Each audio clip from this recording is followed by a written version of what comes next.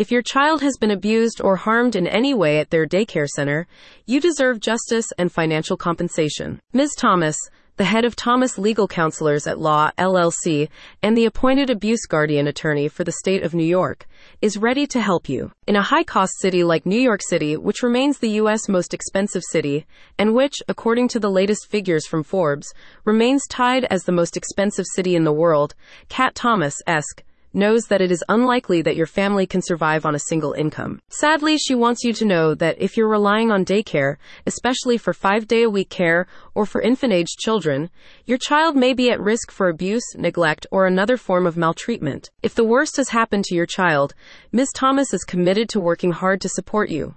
Whether your child has been the victim of daycare child abuse, child sexual abuse, or negligence. In addition to horrific crimes like child molestation and unwanted touching, Ms. Thomas can help your child if they have endured an injury or trauma because of negligent behaviors like the failure to follow health and safety regulations or unsafe premises or equipment. As the experienced attorney stresses, anything that has caused harm to your child while they should have been in the safe care of their daycare center is at best a breach of duty of care and at worst a crime.